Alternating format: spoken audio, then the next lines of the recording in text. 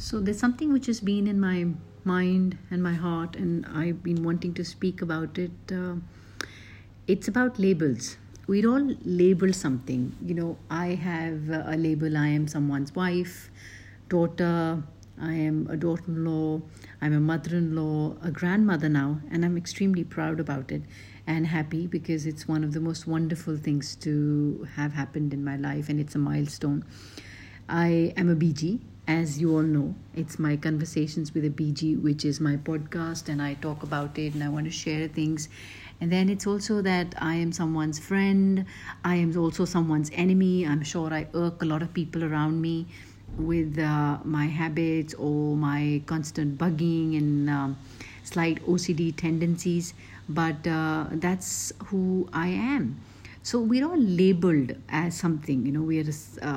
We are labeled as Mrs. or you are somebody's daughter or a son or a husband to someone or the other.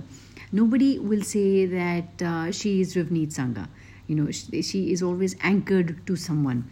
And that is what has been thinking about. There is nothing wrong about it, by the way. I mean, I'm very happy that I have a set of relationships which complete me and make me as a whole as I am. But there are these labels which box you and put you into this square box. And sometimes I don't think I fit into that. There is this person inside me who thinks constantly, who is wondering about things, and there is that separate identity. So that is in all of us. Do we get time to explore it? Do we get time to discuss it? Do we get time to see what we want to do in life? Do we get time to explore that? Do we get time to be who we really are? No, because there's this mad rush, and in this pandemic year, which is just continuing. I mean, I thought March would end it, but it hasn't. It's going to be 22nd March. It is 22nd, and we still are in that lockdown phase, and it's come back again in spite of being vaccinated and vaccination starting in a big way. But it's still there. It's that looming fear under all of us that it's going to strike us if we are not careful, if we do this, if we do that. So during this time, I feel women have had it worse because they are the underdogs. They are the ones who are not recognized. They are the ones who are not given their due. Please don't get your defenses up.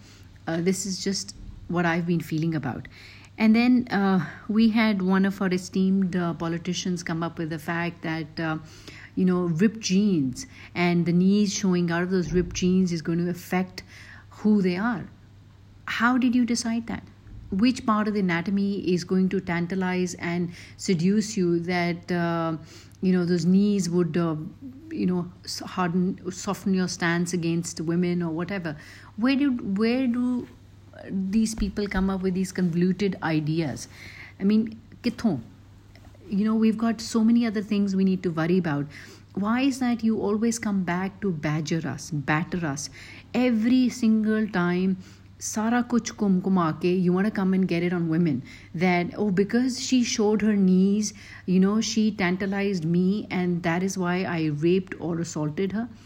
And she's not fit to be a good mother or a good wife or a good woman just because she wears the ripped jeans, and that just classifies. How can you just box us? How can you label us? This is what I'm trying to come to. We are told if you read too much, you're a bookaholic. If you read less, she has no interest. If she doesn't do any cooking, she doesn't know her housework. Who decided? Who decided that you need to bake a cake and make a gold roti and have the perfect table setting, the perfect house? Why is it upon the woman to do all that? I had a young friend, follower on Instagram send me a post where she pointed out that different politicians of the country, of the northern states, by the way, this is because it was a compilation of that, and it's of the ruling party. They had all come up with these weird, they had all given these weird statements where women showed parts of them, or women who would venture out would get dark and they would not be fair and lovely, hence that would hinder their marriage prospects. If they married late, they would not be good enough, and all they needed to do was to have and bear children. And if he had freedom at midnight, does not mean, I mean, this connection I could not understand. This means that they cannot venture out at the dark. Why are you deciding us? We are half of the population of the world, okay, maybe a little bit more, and you still want to harness us, you still want to chain us. What kind of pseudo upbringing have you guys had? You have mothers at home, you worship the goddesses, you matha teko, and you prostrate yourself in front of them, and you're asking for money and happiness and Lakshmi and education and Saraswati and all sorts of things. And why did you forget that there is Ma Durga and Ma Kali also there? You know, why do you want to put us in a box? What are you so afraid of? The real way of success, or the real way this country can move forward, is if you recognize how powerful we all are. We here means the women. We all have a brain. We all think, we feel, we get hurt, we cry, we emote, we are sad.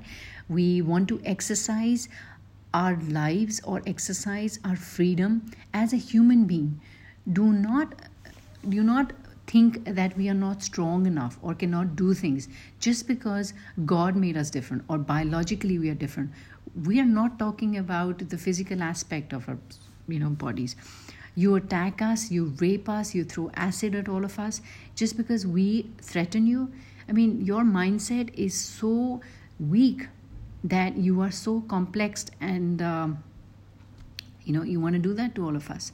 So these labels which the society gives us, that if you are not married by a respectable age of 25, your eggs will wither away, or you will not have children, or somebody might want to choose that life. Fine, that is happy too. Be happy for us. Do we ever give statements to boys ki oh tumhari shaadi nahi hui, this will happen to you, you will not be able to bear children? Don't. Just take a chill pill. Look at what the world is coming to. Lives are being lost, snuffed out. We lose family members like anything. We have imminent death on us, all of us, because of this stupid pandemic. And life is precious. Let us all live it nicely and comfortably. And this wasn't a rant, by the way. It was just something I felt about. We are constantly hammered into playing our roles. Shakespeare said this is a stage, but sometimes he might have made that reference in the 1800s. Let us come off that stage. Let us be off that stage. Let us be a part of the audience. Let us live.